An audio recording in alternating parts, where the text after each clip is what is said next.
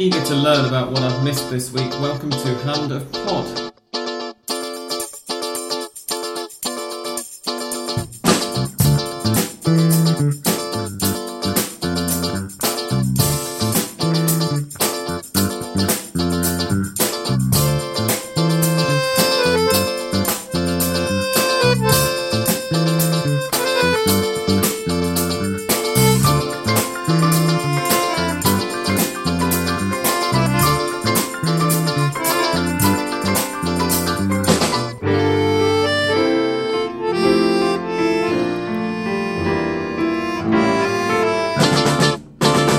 Ladies and gentlemen, boys and girls, welcome to the 220th episode of the internet's finest English language Argentine football podcast. My name is Sam Kelly, and this week I'm joined by a bumper cast consisting of Fede. Great to be here. Andres. Hello. And a rare addition to our panel this week, Remy. Buenas noches. Welcome back, Remy. The reason that I'm eager to learn what I've missed is because myself and Remy were away in Rosario this weekend, and as a result we only managed to see one match of the round of games that has just gone. We were at Newell's Old Boys versus Aldosivi. But at the beginning of the show, all the same, I will now read out the scores that I've missed just as soon as my browser lets me select the right tab.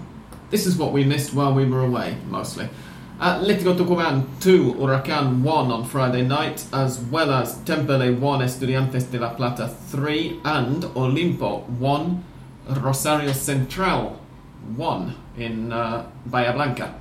On Saturday, the matches went Racing 3, Tigre 3, Boca Juniors 3, Atlético de Rafaela 0, Banfield 1, Colón 1, Patronato de Paraná, sorry, it's an A, not an O. 2, River Plate 1, Newell's Old Boys 1, Aldosivi 1, San Lorenzo 3, Belgrano de Córdoba 2, San Martín de San Juan 2, Argentinos Juniors 0, we're now on to Sunday by the way, Defensa y Justicia 0, Arsenal de Sarandí 1, Vélez Sarsfield 1, Godoy Cruz 4, Sarmiento 0, Independiente 0, there's always one game that lets down the goal average, isn't there?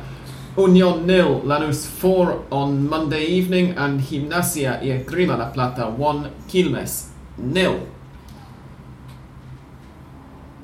What else did we miss, gents? Or rather, this is more directed at Fede and Andres than anything, because you almost by default you would have seen more Argentine football than me and Remy this weekend. So, what were the main talking points from the weekend?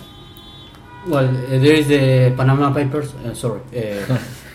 Well, it's Messi there, so you were Rosario and the Jinquis as well. Yes. And Bursaco as well, moving 300 million for the Copa Libertadores rights. But you were Rosario, where the city where Messi was born, and he was also implicated in this. But yeah, we won't talk about that. His dad is certainly implicated in it. We listening between the lines with a few of the people Remy and I talked to over the weekend, we learned some things about Lionel Messi's dad which were interesting but quite possibly unpublishable. But both of them will have to go to the, I know it's a court or something with the Hacienda Española, the AFIP in Argentina, which is the taxes office. The tax office, yeah. To see how money they will have to pay, because it's up to now 4.1 million euros, right. And then, well, they found that with the Panama Papers, if there is anything else, we will have to see how much money will be that. But according to football specifically, it's Sarmiento Independiente 0-0, but Racing Tigre 3-3 again a big amount of goals in a Racing match. Yeah, because they can attack very well and can't defend at all, once again. Only 43 goals this weekend, though, so we've had a bit of a dip, but that's still almost 3 per game. That's much higher 15 matches than previous tournaments. It is, much higher. It's remarkable. The main, I guess, looking very quickly at the results, things that I can draw out of this are that in Group 1, Rosario Central have dropped some points because they drew 1-1 away to Olimpo. In Group 1. And as a result, they're now off the top of Group 1 because Godoy Cruz thrashed Vélez on Monday, I said, didn't I? 4-1. Which means that Godoy Cruz are now 2 points clear at the top of Group 1. Godoy Cruz and Lanús both are... That's unexpected, yeah? I think Godoy Cruz and Lanús are clearly, right now, the ones that are firm candidates to play the final to determine the champion of the tournament. Because of their consistent results and difference in goals between... of course, Vélez wasn't precisely Barcelona, but 4-1 in away condition. Yeah, and against a team who had markedly improved, as we were saying just a couple of weeks ago from last year. But it's shaping up to be quite a strange championship, I'd say. I mean, I remember the preview. We were here with Andres and Fran, I think.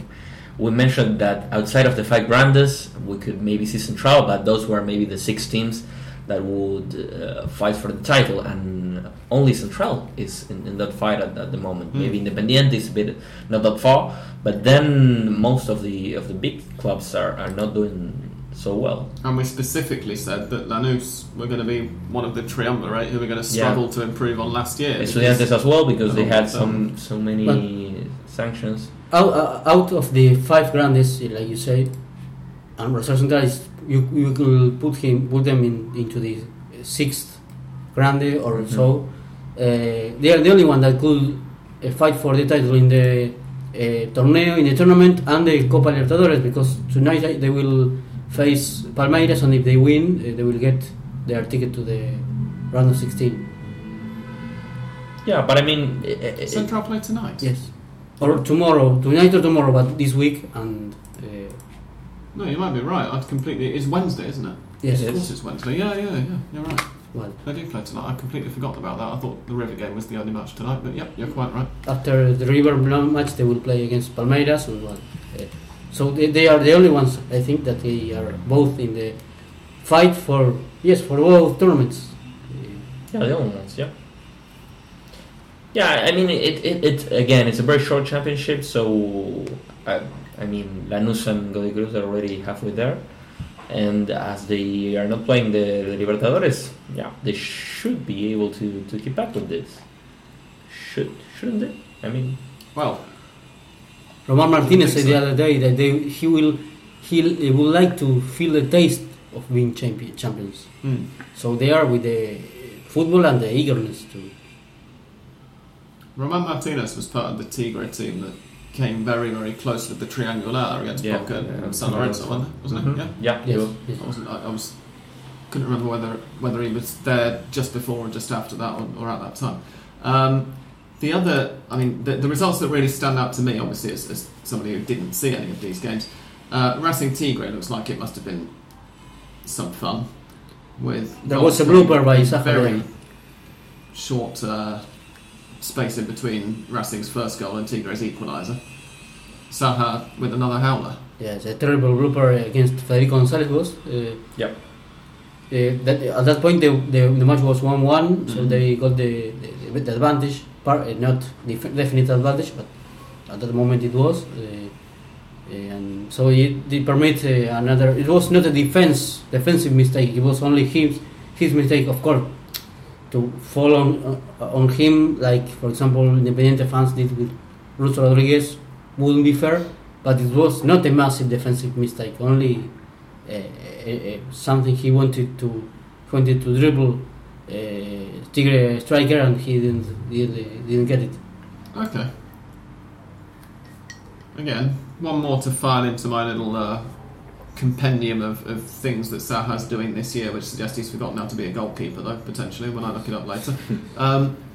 We have talked at some length this year about the troubles that both the River and Boca are having. Indeed, I've written an article for The Bubble on it today, which unfortunately I don't think is yet up on the Bubble website because they're having some major server problems. But it's about why River and Boca are both struggling. And of course, I haven't seen a single second of any of their matches from the weekend. I think actually that I saw one of the goals from the Boca game repeated on Fox Sports earlier, and I saw Rodrigo Mora's goal for River in that defeat away to Patronato. But apart from that, I've not seen any of them at all. So let's start with Boca, Fede, because we didn't have you here last week. Mhm. And we were sort of talking last week about how Daniel Osvaldo came back to Boca and promised he was going to be better behaved, he was going to be quieter on social media, and he's kept those promises. He's been, considering he's Daniel Osvaldo, he's been remarkably well controlled. And so I almost, for the first time in his career really, find myself feeling slightly sorry for him at the moment, because he couldn't really help breaking his toe. Well, that's not his fault. But it is causing Boca something of a sort of nuisance, isn't it? Because the one thing that Boca are really missing, I guess you could almost cope with the other injuries and suspensions that you're getting if it weren't for the fact that you've got no other reference point in the middle of the penalty box, really. Yeah, I mean, I agree with most of what you said. Yeah, you just want 3-0. So on the face of it, especially to new listeners whose first experience of Argentine football is coming this week, it might sound like a bit of a weird thing to say, but as we said in the lift when you were coming up, beating Atletico de Rafaela 3-0 at home is not really anything to get excited about. So. Yeah, I mean, it was not that. I mean, a 3-0 score is unappealable, I'd say, but Boca didn't play that well. I mean, the first half was not good at all, but still we were 2-0 up at halftime. So, I mean, I think they just did what was needed and what was enough to win. And Rafaela's defense was awful, mostly. Would it suffer a bit? They had a few chances. Orion had a very good save at maybe 10-15 After minutes. it was first a mistake. Then a mistake by him in the corner. Then the play continued, and he had a very good save. Then he saved a penalty as well, so he had a good game. But yeah, I mean, Rafael Rabish, we've been discussing this all. But it wasn't Orion the one who saved that penalty. Yeah, it was Alvaro Morera. Yeah, I had to agree with you there. But I mean, he had a good game, but Rafael was rubbish. But it wasn't rubbish. Sorry, he's the Boca columnist, but it wasn't so rubbish until the terrible mistake from, I think it was Colombo, the player of Rafaela, that tried to clear the from a direct ball, I think, and well, he left that ball to Perez, Paulo Perez, with an open defense. The pass from Perez was very good pass, and then a fantastic finish from Tevez. Until that, it was a very good Rafaela, and after that, it was the way you said, rubbish. Yeah, I mean, but I think it was expected that they would make a mistake of that. The third goal also was like amateur defense. I mean, a ridiculous pass from Cariz, I think, and Ladero pushes it in from inside the small penalty box. So, I mean, it was an okay game from Boca. I mean, they didn't play spectacularly, not even close to that, but they didn't need to. So there was some improvements. I'm starting to see the Shermo effect. Mostly, I think it was the first game we played with two clear wingers that were Pagon and Carrizo. And it's also, of course, this came. Sorry to interrupt, but as we said last week, not coincidentally, I suspect, right after he's had 2 solid weeks to work with because of the international break and no Libertadores or league games. But was it a real footballistic change or more anemic with the new coach and that? I think it's a bit of both. I mean, I can see some tactical changes. I mean, we are playing a very clear 4-3-3 with 2 open wingers, and the pressure up high is quite noticeable. But then again, I mean, it's not a night and day. I mean, it's mostly the same play. I mean, it's exactly the same players Rorena had, and most of the names that are featuring in the starting 11 are the same. So it's not that big a change. I can see maybe a change in attitude, as you mentioned, or an anemic motivational change. Some minor tactical adjustments, like playing with 2 very fine wingers and pressing up high. And playing against Rafaela, of course, is helpful because obviously helps. Rafaela had the debut of Chocho Liop, Juan Manuel Liop, in the bench because Burruchaga had been fired. With some problems even in the club, not only in the team, with some accusations from Burruchaga to the board, and they continued being crap. And in the Bombonera, of course, Boca recently hadn't been very very good, even in their own stadium. But in this case, with slightly improvement from them, and Rafaela being the same bullshit they were, meant the match will be easily won by Boca, of course. And Andres, Remy and I, as long-term listeners, are fully aware, are fellow River sympathisers, and both of us missed the match this weekend. So, how did River do in Paraná? Well, the same that I must say. What was the team like that got put out, by the way? Because of course last week there was the gastroenteritis. Well, there was a big change there, starting with the goalkeeper, as incredibly Marcelo Barovero came back from Uruguay. They had to play, as you know, against Peñarol. They played the friendly for the inauguration of Peñarol's new ground. Yeah. Yes, and at the best. Arriving to the 10th minute, Barovero had to leave that match because of a knock in their, I think it was in the columna, and well, he couldn't get back to the Patronato game, so the one who started being the goalkeeper was Agustín Batalla. The promise that River had been talking with Real Madrid to sign him. Finally, he stayed, and he had his official debut, and he couldn't do anything. Perhaps the second goal, River lost 2-1, of course. There was a shot from a short distance that he at first looked like he could save, and finally he couldn't. Meant that River lost that match, being the same. Having the same defensive and offensive problems they had been accusing. Everything started with the stroke of bad luck. We can't blame, of course, to the luck for everything that happens to River, but after that match that we mentioned, the Peñarol, Barovero wasn't the only one that came from Uruguay with problems, because 9 players had a gastroenteritis. I think you mentioned that. But the players couldn't. Some of them couldn't get back, couldn't recover. But there was a notorious physical lack of form there. Like they weren't 100%. And then, because of the rain, they couldn't get to Paraná. To play Patronato at the night before, and they had to travel the very same day with 6 or 5 hours to go to the match. Everything started there. Then there was a match in which Patronato, with being a just tidy team, they managed to underwhelm River with. Well, they had basically the same problems they had been showing. Poor defending, with ridiculous mistakes, and not a very strong attack. Only with D'Alessandro having some interesting corner kick executions, with one finished in goal from Mora. Then Bangioni had a very close opportunity the same way, with D'Alessandro shooting the ball to the first post.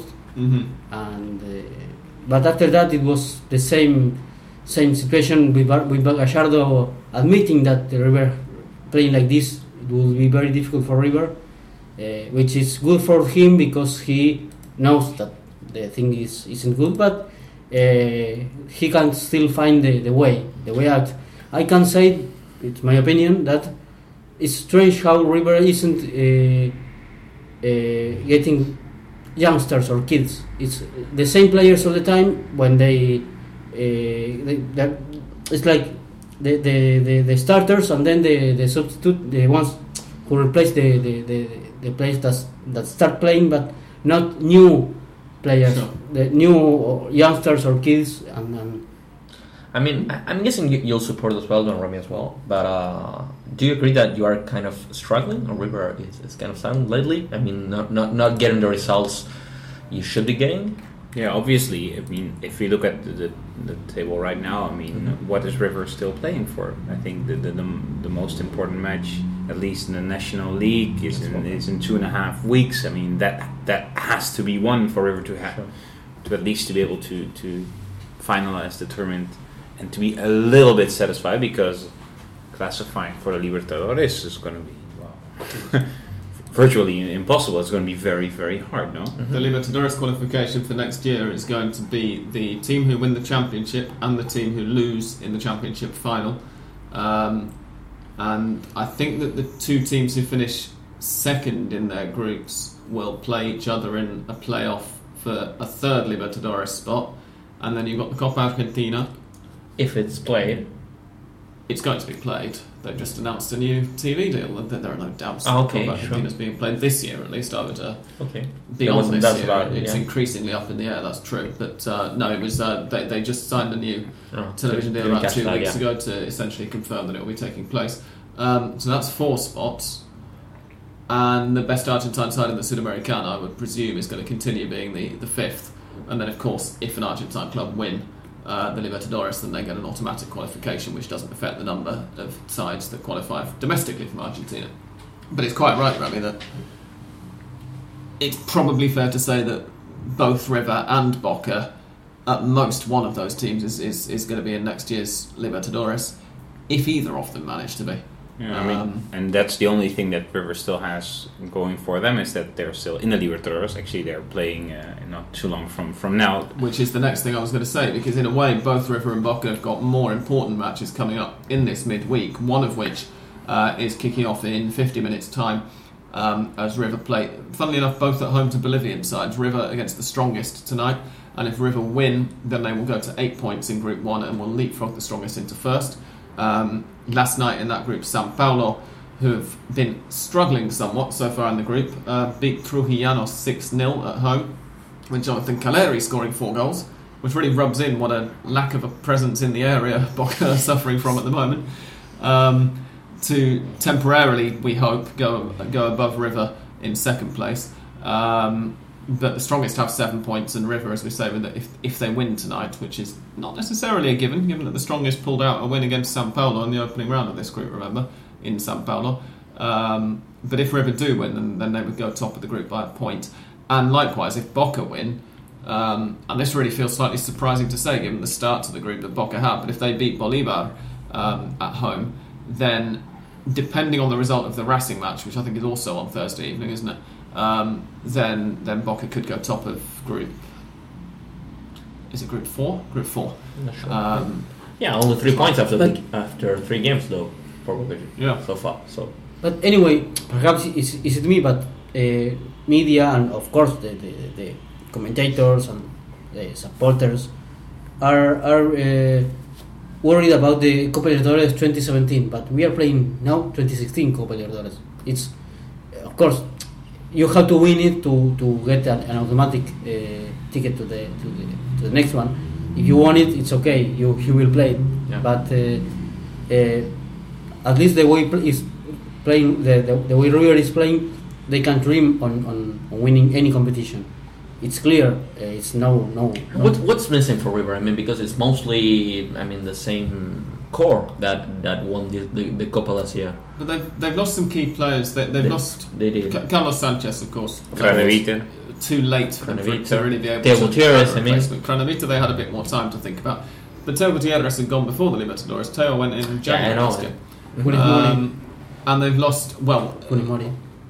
Funes Mori is the name I was scrambling about for. Thank you, Andres. They lost Funes Mori, and then they almost sold Mamana right on the eve of the season, as I've already mentioned a couple of times this year, which would have left them with 2 centre-backs, both of whom have suffered injuries and suspensions so far this year, Eder Alvarez Balanta and Jonathan Maidana. So in a way, it's a very good thing for River that Fiorentina did mess about with the transfer fee they were going to pay, because otherwise River would be having to play even more improvised lines than they've had to. That's the main problem, in which you say the last year it was they had to sell Pesela because he hadn't room in the team, and now River has no centre backs in conditions to play 2 or 3 consecutive matches, because when Balanta is back, we have mentioned that he gets another injury. Then Mamana is good, but still not But is that the only problem River has? I mean, it's not because as well as that, you've also. I don't think we were talking in our preview episode about how we thought River had signed well and intelligently, and I think that D'Alessandro and Alonso, both of whom are, if we take away the fact that obviously D'Alessandro is a returning hero in inverted commas, but leave that out, and they're essentially both fairly old players who were seen as, I don't know, wily old operators who were still operating at a high level and could add something, and they've both turned out to be, let's say, less. Yeah, role players maybe. Alonso's been perfectly okay. D'Alessandro's been decent. Neither of them have had the impacts that, say, Lucas Alario had 6 months ago, who's 23, 24 years old and is now apparently wanted by Liverpool. So they sort of, on the one hand, you can't really blame the Libertadores winners, whoever the Libertadores winners are in any given year, for losing significant players to European or Mexican clubs, because that's what happens. That's how the economy of world football works for South American clubs. But on the other, I don't think that they did the best job that they could have done. So because as well, they had this, I can't remember who now, but they had a centre-back lined up in case they'd sold Mamana to Fiorentina. But as I say, even keeping Mamana only left them with 3 centre-backs in the first team squad anyway, so why didn't they sign the guy anyway? In any case, or at least make efforts to replace. But is that the only? I mean, what does River need? Maybe in June to continue again. Is it a new manager? Is it getting a centre back, another striker? What do you think is missing right now? Because I've not seen a great level from the core of the star players from River either. No, that's the thing, because I think that first of all the chopping and changing in defence has obviously caused. If you don't have a stable backline, then you can't build forward from that. So that makes it more difficult for me. I agree with that. But obviously, if you replace Matias Cranevita with Nicolas Domingo. Domingo's not a bad player, but he's not Cranevita. And so on. And I think the only signing really that River made over the summer, who's actually turned out to be as good as hoped for and as good as expected, was Nacho Fernandez. Yeah, I agree with that. Yeah. It's strange the case of Domingo, because when you see him go into attack, he's good. He's pushing the team forward, but when he has to mark and to quit balls and distribute it, it's like a big deficit. It's not it's like rivals pass through the midfield with no problems, and he's there to mark, and he's not showing that skill, perhaps shown at Banfield. Now it's like he's good with the ball in his feet going forward, and that's, I think, the only good thing I see from him, even though that people is perhaps saying that he's showing good performances, and that's, I think, also a key thing to explain why River now is falling so heavily, which is that Pity Martinez, Bertolo, Casco, Mayada, players that had to now have a main starring aren't doing that well. Yeah. What I find, at least watching River match, of course not last week, couldn't see it, but there is, at least in my impression, not such a strong will to win at any cost. I mean, you look at the team playing and you think, yeah, okay, they might be doing their best, but there's not this, this drive, okay, let's do this, let's really go for it. I mean, you see someone more in the cup matches, of course, but I find that a little bit lacking. More like, we can draw this match, or we can lose this match. And what I find actually quite interesting is that there is relatively, at least for Argentines, there's a little pressure on River as well. I mean, not just only from the fans, but also in the media. It's like, okay, now River's not doing that well, but okay, there are these circumstances, so we shouldn't be so exigente. We shouldn't be that demanding, and that's just quite unusual for Argentine standards. It is unusual, and I think it's counterproductive for River. I mean, if they felt the pressure a little bit more, and they were criticized a little more harshly after a lose to Patronato, I mean, maybe that could be a wake-up call. But and I think maybe the one who's been most critic about the current level is Gallardo himself. So, well, another thing to add to the things that we could put into bad luck side is the penalty that Vigliano was the referee, now I forgot, awarded to Patronato. There was no foul, no hand, and nobody knows what he gave to. But what Okay, but a draw at Patronato still is not like a sufficient result for. I mean, the last time River won a league match, I think that's Fecha 5 from it was against Independiente. with this, I think 6 matches that the River couldn't get a win. Yes, of course, it's not. But the referee awarded a polemic penalty. It's not to say that's why River lost. Even Gallardo, as I said, It's obviously, as you say, it's maybe another thing to add to the things that happens to River. That I still think I've thought this for some time and said it very occasionally that if a club, particularly any of the big five, but especially if it's River or Boca, and you find yourself saying, oh, that penalty.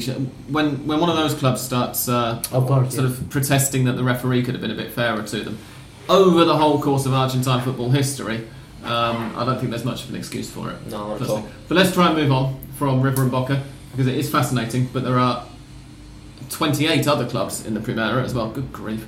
Still feels wrong saying that. Some of them are interesting as well. Indeed. The rest of the big five, let's whip through fairly quickly because we did only want to have a shortish episode this week anyway. San Lorenzo Belgrano. We caught the last 10 minutes of that in a cafe somewhere after interviewing somebody. After the Newell's match, of course it was. How did that go? 3-2 to San Lorenzo. It looks like it should have been entertaining. Was it? Can you tell us anything, please? Not at all. I mean, it was a 3-2 win to San Lorenzo. Yeah. Well, they turn around the score. Did That is from Guede. I think it's a good relief. 2-0 down, yeah. Okay, yeah, good for Guede and for San Lorenzo. Yes, he was like with the rope in the neck, rope. yeah. Yes, but he said he's a normal coach, and that he could have the easiest thing for him would have been to stay at Chile, where he was the puto amo. Yeah, well, he was in Palestine. I mean, it wasn't that big a spotlight. Anyway. That's why he was the king of. Yeah, I think it was a good step for his career, and he hasn't had that much success so far, other than the 4-0 win against Boca in the Supercopa. But yeah, I mean he's still fighting for his job. I'd say. I mean the Libertadores, how he fares in the Libertadores will mark that. Yeah. Yes, the pity for San Lorenzo is that they are 7 points away from Godoy Cruz, I think. So they are not so far away, but they won't be easy for them to reach the leadership, and they are almost down out of the Copa. Last result when they lost against, or they drew against with Gremio was, I think, the point in which they said, well, they could recover from the I think Liga de Quito result, the 2-0. So yeah, I mean it's only 4 months for him in his job, so you can't be too hard on him.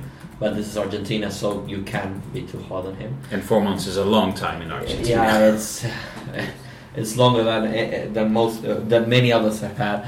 So yeah, I don't know. I mean, I did like him in Palestina. At least the very few games I saw. He's had trouble adapting his style to San Lorenzo, but I mean, yeah, I have some faith in him, and I think the San Lorenzo leadership, that being Tinelli and Lames, are very intelligent, very smart, and do not maybe keep up to this pressure. So yeah, I think with time he can build a solid team maybe. So. And what do we make of, if anything, of Independiente's draw with Sarmiento? Independiente kept a clean sheet. That's one thing that springs out to. Yeah, and Caruso Lombardi starts to win some points. Of course he does. It's Caruso. So now he's played 3 and got 2 draws and a defeat, but considering that those are against Godoy Cruz Central, where they lost 1-0, and Independiente, one goal conceded, none scored yet, but it's a Caruso Lombardi, so that's what we were expecting. Exactly. Sarmiento remain bottom of Group 1, but now have a win, which they already had beforehand, remember. 3 draws and 5 defeats, which is a better record, I think it's fair to say, than we would have expected from them had they not changed managers ahead of those 3 very, very difficult fixtures. And their next fixtures for Sarmiento are, because we know that a lot of our listeners are fascinated by Ricardo Caruso Lombardi. He is everybody's favourite raging arsehole. Their next fixtures are away to River this weekend, which is, I suspect, not a match a lot of River fans are going to be looking forward to that much.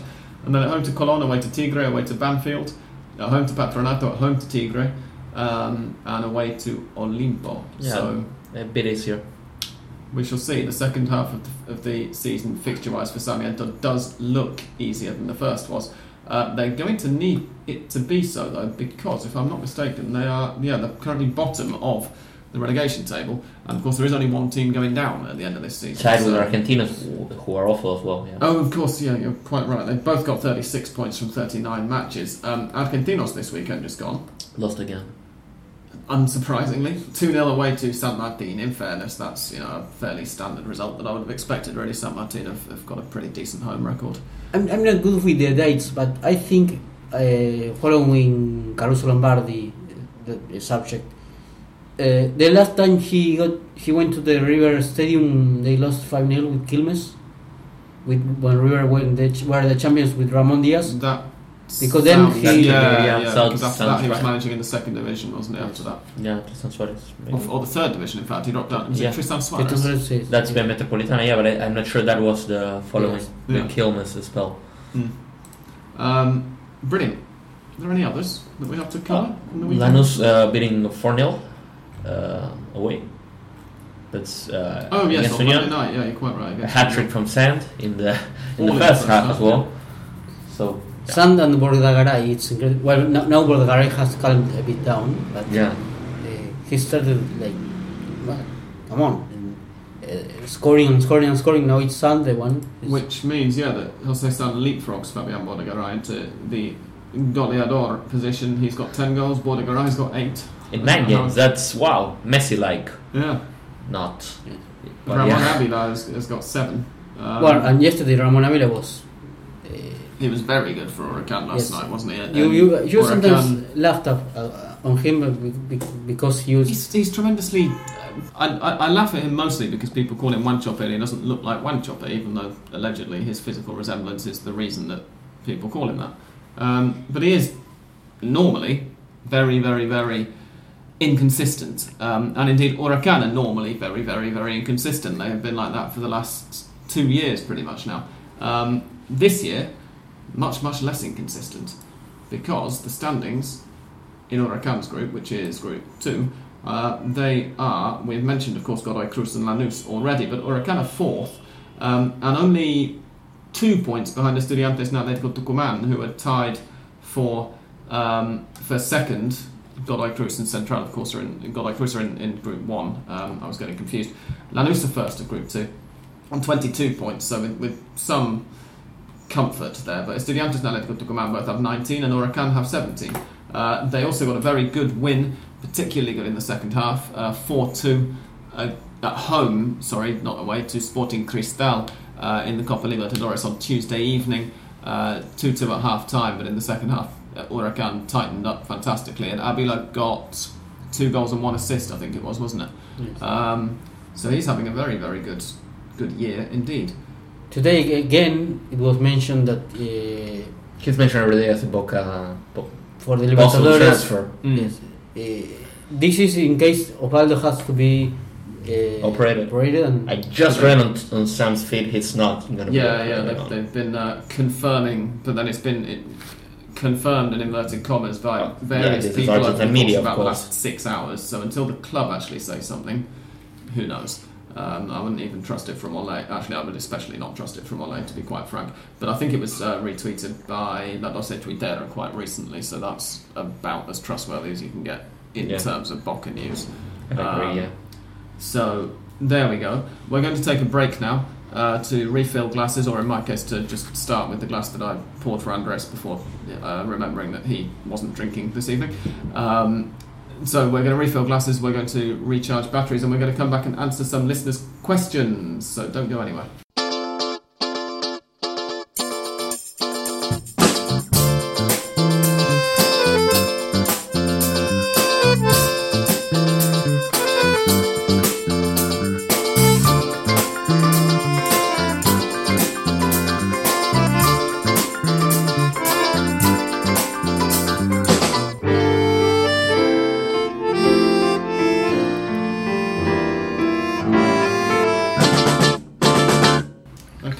questions. We have only had a few, I think, this week.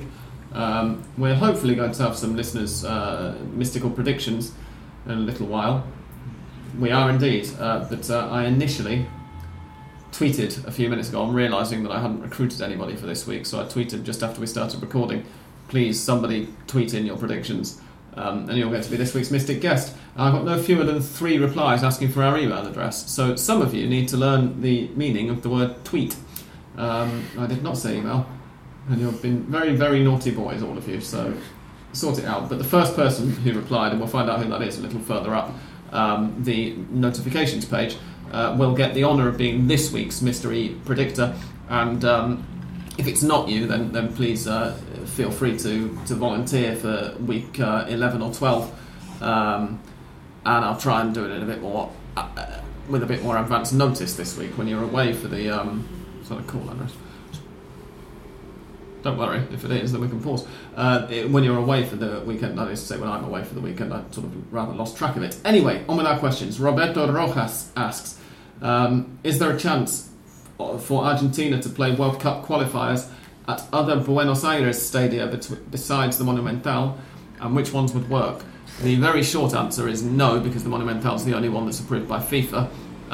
If we're going to hypothesise that they could get other ones done, Vélez would probably work quite well, and would be but it's smaller. a signature on a bit of paper to get it approved, I think, wouldn't it? Yeah, but I mean, they're not playing at River because they call the lack of support from the River fans against Ecuador, from the Argentina fans in the River Stadium.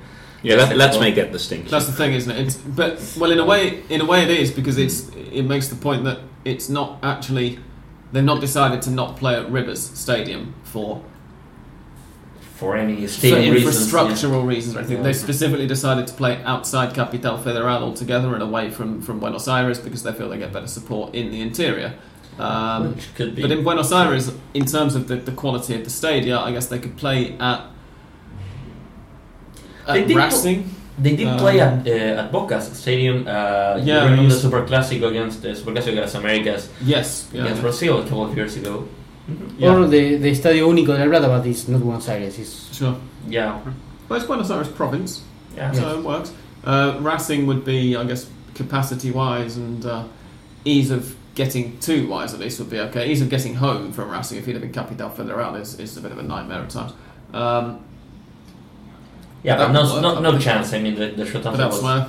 Yeah. And yeah, as we say, there's no chance that it will actually happen. Elsewhere in Argentina, just for hypothesis' sake, we've already Córdoba, Mendoza, Central. San Juan, Rosario.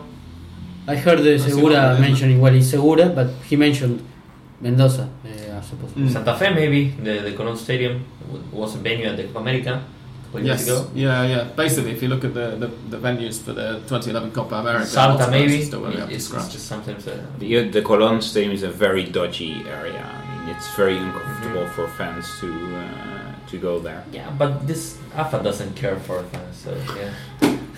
I apologise for the tooting horns in the background. It feels like one of our wonderful neighbours who's driving home decided to give his own opinion on Colón Stadium as well, as Remy was mentioning it. Bob Waite asks, when is the next season due to start? To which I've already replied on Twitter. We're only halfway through the current one, but just to answer his question anyway, the seasons in Argentina normally begin on the first full weekend of August, and then whenever the winter break ends, that's normally the first full weekend of February.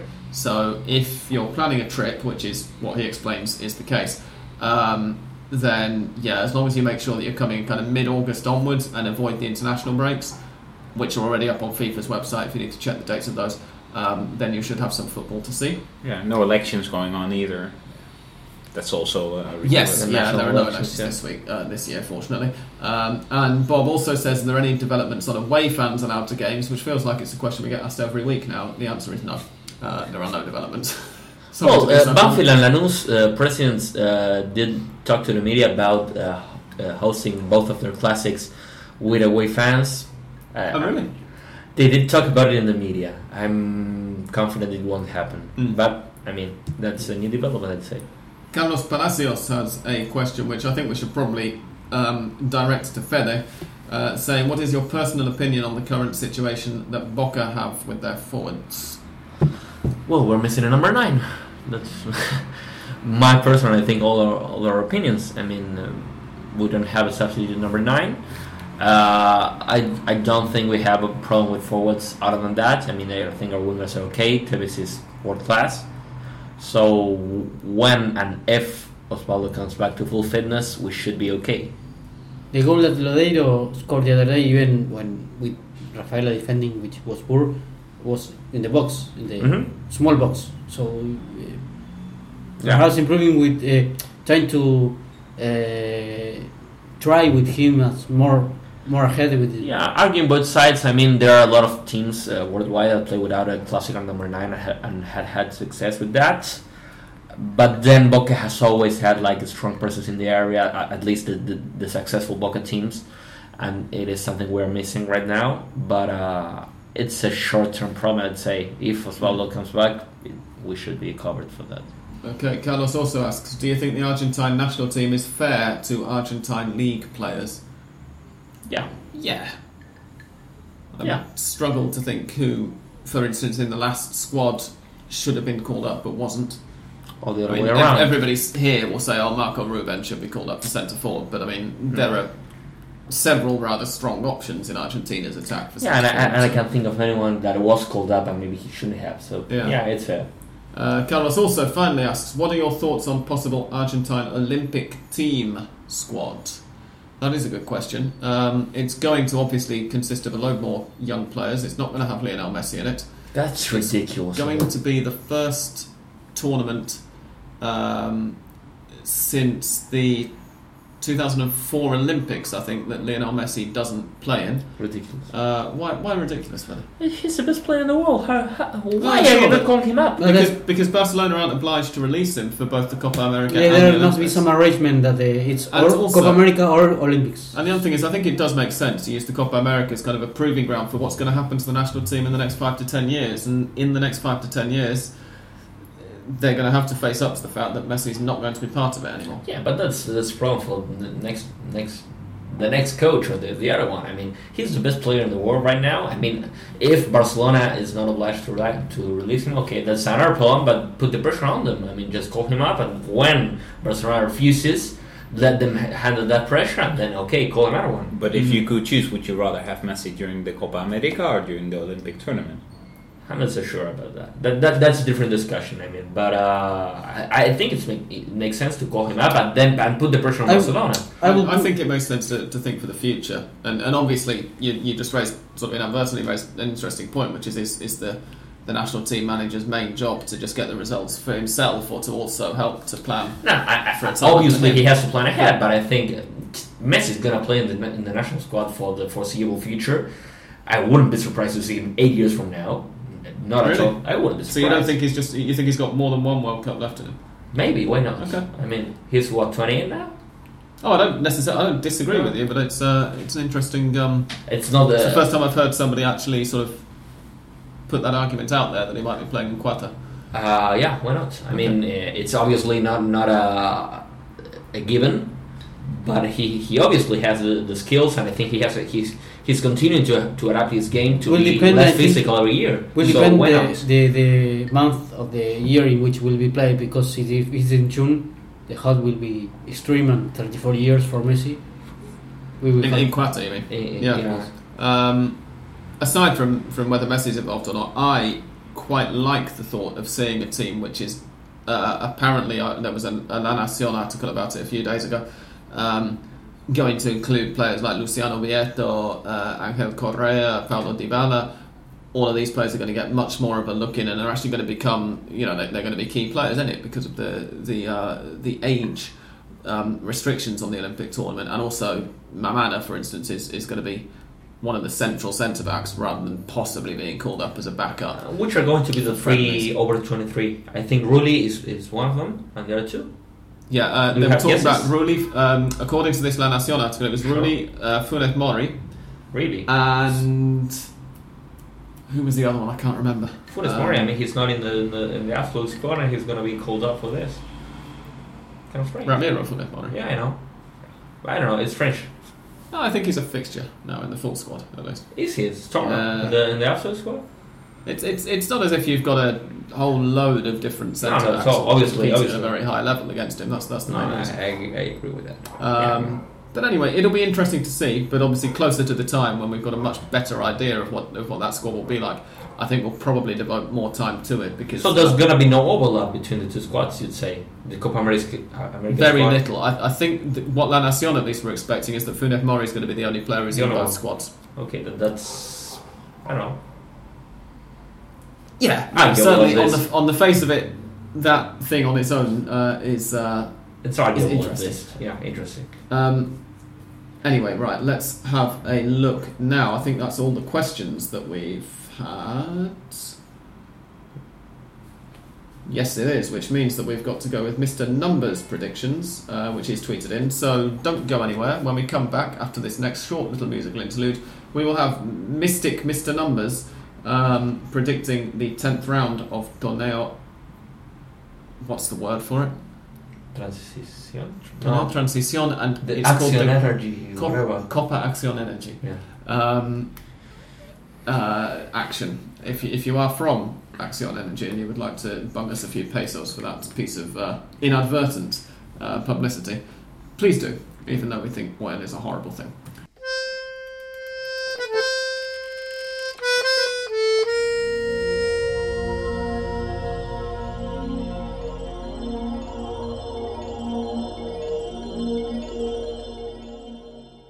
Okay, Mystic Mr. Numbers is going for the following predictions for this weekend.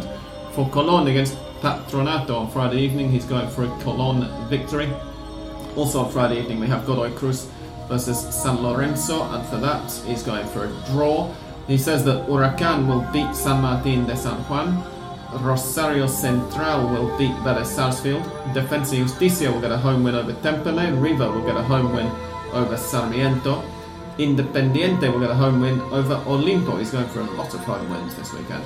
Banfield in the Clásico will get a draw at home to Lanús on Sunday. Aldo Civi to draw with Racing, and Argentinos Juniors to draw with Newell's Old Boys, which suggests that he thinks even less of Newell's Old Boys than Remy and I discovered their fans do at the moment in Rosario at the weekend. Belgrano versus Gimnasia, he's going for a home win. Tigre versus Boca Juniors, he's going for a Boca win. Quilmes versus Arsenal de Sarandí, Arsenal to win. Atlético de Rafaela against Unión is a nailed-on Unión victory, I think we can all agree there. And Estudiantes versus Atlético Tucumán, the last game of the weekend in inverted commas on Monday night, is going to be an Estudiantes victory. What do we think of those? Sounds logical. They always sound logical. Yeah, they never happened. Last week, Chris got 9 out of 15, which was a very, very good effort. It's not quite the best, but it was certainly almost up there. The best. Tom got 10 out of 15 a few weeks ago. Wow, I missed that. Remarkable. So well done, Chris. That's what Chris tweeted anyway a couple of days ago, so I'm going to take it on face value because I can't be bothered to count them all up right now, but I will do for the blog post beforehand. So if it turns out to have been wrong, then check the blog post and you'll see Chris's score. I wouldn't be happy if I get 15 out of 15, because if you haven't played the Pro Day or Lotto, and they did the Mystic Sam's predictions, then you've lost out on a lot of money. But Mr. Numbers is confident with these predictions for now, so we'll see what happens. And on that note, I think that it's time to say goodbye, because it's 7:20 already, and we need to get off for the River Plate game. And I need to go down and buy some water, because apparently we've had our water cut off, we discovered during this recording, so that's very nice, to go with the gas as well, that we also don't have. Hopefully this is only temporary. Anyway, River Plate play the strongest in 10 minutes time, and then, as Andres says, in 2 hours and 25 minutes, Rosario Central are home to Palmeiras, aren't they? They're at home. So I will come back after this end theme music to tell you the scores of both of those matches. Other than that, thank you very much for joining us, dear listeners, and it's thank you and good night from Remy. Good night. This is where you say goodbye. From almost seriously. Thank you, goodbye. From Andres. Thank you, goodbye. And from me, goodbye.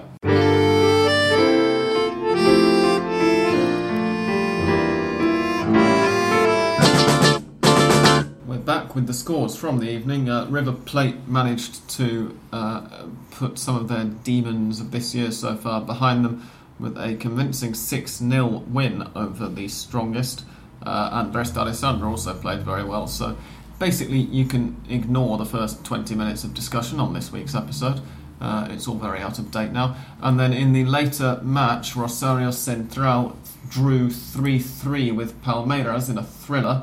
What that means is that with 2 games to go in Group 1, River Plate are top with 8 points, the strongest second with 7, São Paulo third with 5 points, and Trujillanos are bottom.